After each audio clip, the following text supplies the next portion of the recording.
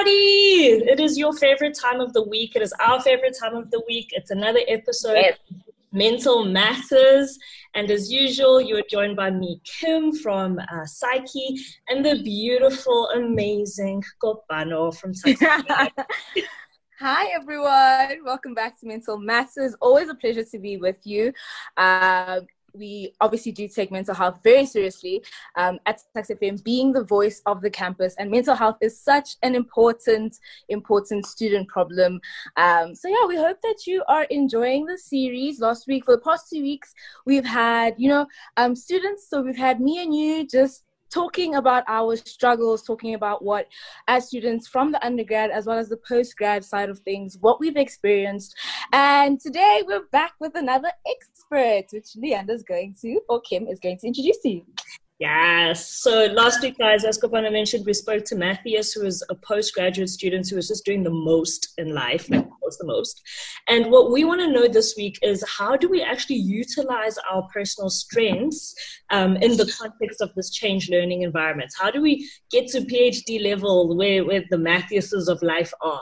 So without further ado, I'd like to introduce someone who is super special to me, Prof. Guse, the HOD of the psychology department. Hi Kim, thanks for having me here today, and I'm really looking forward to get down to talking about strengths, because that's what I'm passionate about. That's what I try and do every day, and I hope I can inspire you and assist you guys in terms of how to move forward with strengths. Awesome. Thank you so much, Prof. Guse. Thank you for making the time, and yeah, we're super excited to have you on the show. Wanda, do you want to start us off? Sure. So with every show, we ask our experts or whoever's on the show how they're doing. So, Prof. Guse, how are you doing? How's your week? Oh, we're on Monday, we're recording on a Monday. But how have you been, and how has been the adjusting between the different levels of lockdown been for you? I think that's such a cool way of starting off a video or a show, or just making contact with people, because we need to know where we're at when we start to communicate and interact. And for me right now, I'm actually at a good place, and I try and look back sometimes over the last 5 months. Can you believe it's 5 months? And then I realized there were times that were better and times that were worse. But I think at the moment, we're sort of leveling out. We've adjusted a lot to doing things in a different way, and there's also this light in the end of the tunnel. There's a glimmer of hope that in some way things are getting better, and we may see new opportunities, maybe some contact sessions in the next year or so. So I think I'm in a good place because I see light at the end of the tunnel. Awesome. And could you maybe let us know, what was the hardest thing for you in terms of to adjust when lockdown happened? So when lockdown was at its most hectic, what was maybe the toughest thing for you? I vividly remember that what I found very difficult was that there was no end point. We didn't know when it was going to end, or when we're going to have maybe more flexibility. It's like we don't know. The uncertainty, and I think that's what most people struggled with, is the uncertainty, needing to live every day and to adjust, but you're not sure what you're adjusting to. And that for me was really taxing. Yeah, and you're not sure how long to adjust for it, like how to plan for that. And then before we just asked, your expertise and the field that you specialize in, how did you maybe manage that adjusting process? What I did do is to think more of what I can control and what I can't control.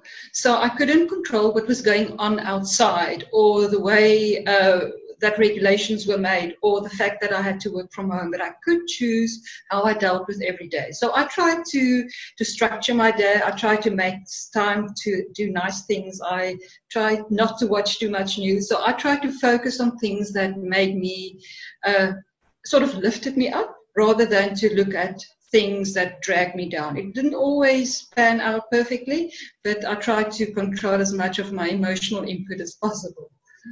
I can totally relate to that, because it was very tense at the beginning, but we're getting there.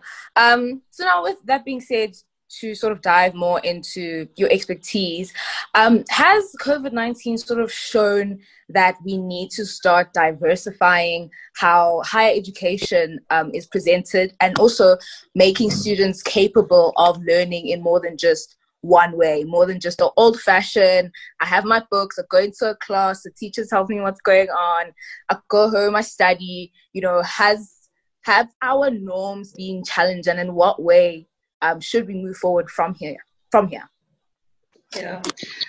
Thanks, Kipana. I think what has been challenged is maybe not so much our norms, but our habits and our sort of taking things for granted, or our usual way of doing. And sometimes things have to be disrupted quite fiercely before we change our ways.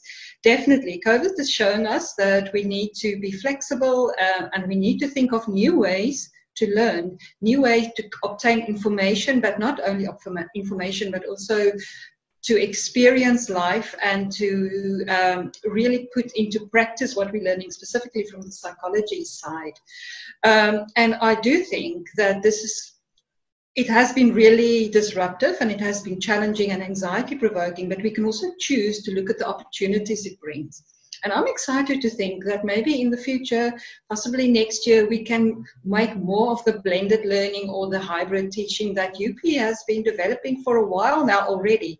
But COVID has actually sort of forced us to look into it in more detail and realize this is something we have to do, because there are definitely some good things also coming out of it.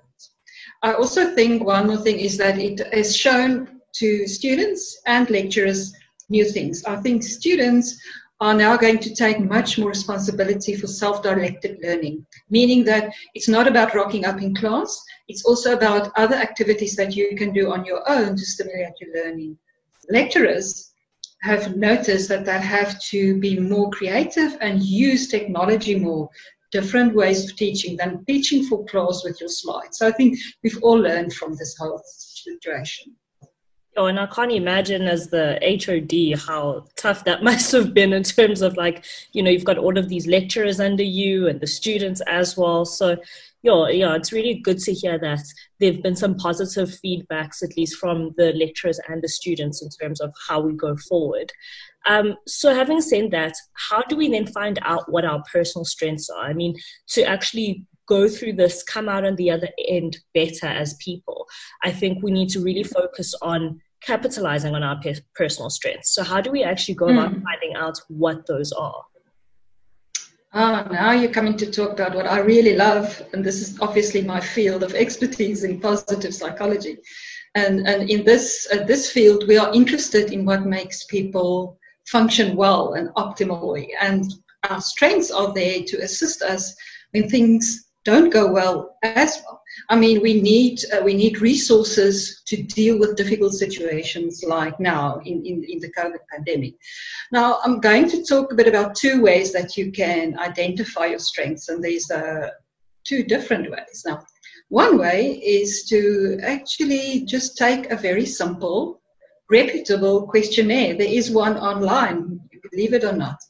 A while ago is actually a long time ago in terms of time, say about 10 years ago, there was a huge research project in the US where two researchers went about to identify people's personal strengths.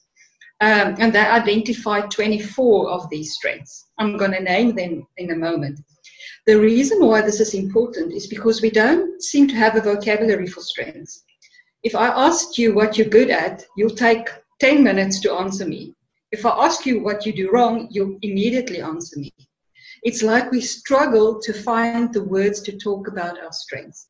So this research project helped us to develop a vocabulary for what strengths are.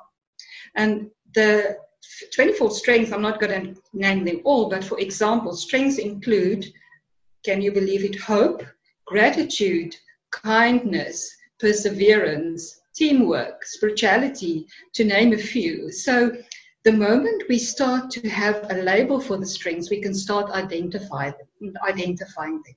One way is the questionnaire that is online, where you can go and take the questionnaire. It doesn't cost anything. It gives you a report of your 5 personal strengths, and we call them your signature strengths. Why? The signature strengths are really resonating with you as a person. When you use them, you feel energized, you feel that you really have some sense of purpose and meaning because you're being at your best. So that's one way to do it. And the website is very simple. It's www.via.org.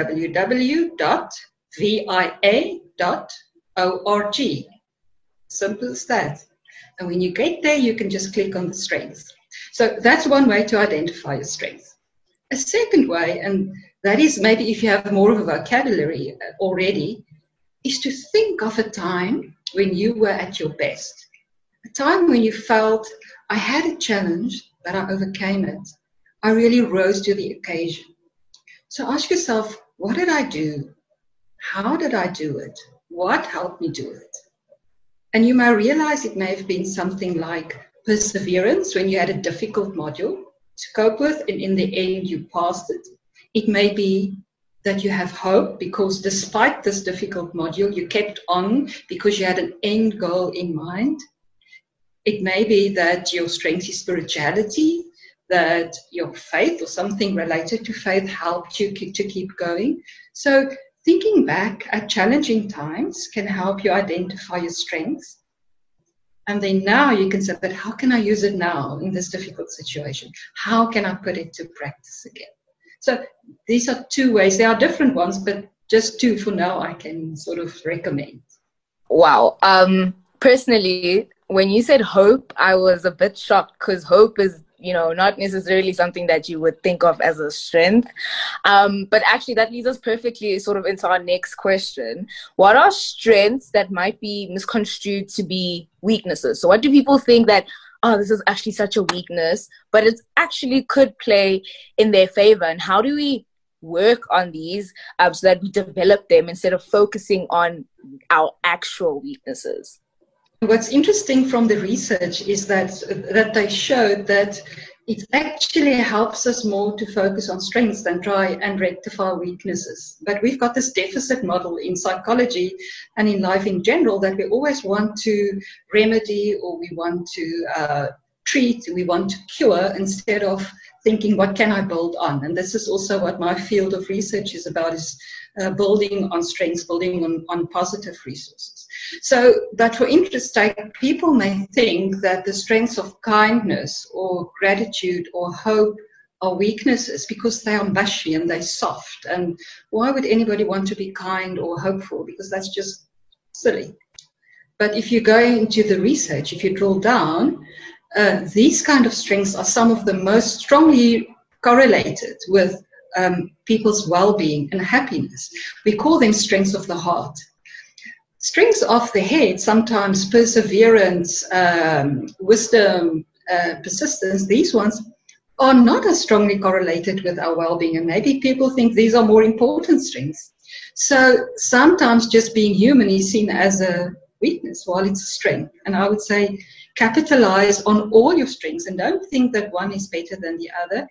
And try rather not think of what am I doing wrong, but say what am I good at and how can I build on that? Because it will waste a lot of energy to keep on thinking, what am I doing wrong? I hope it makes sense.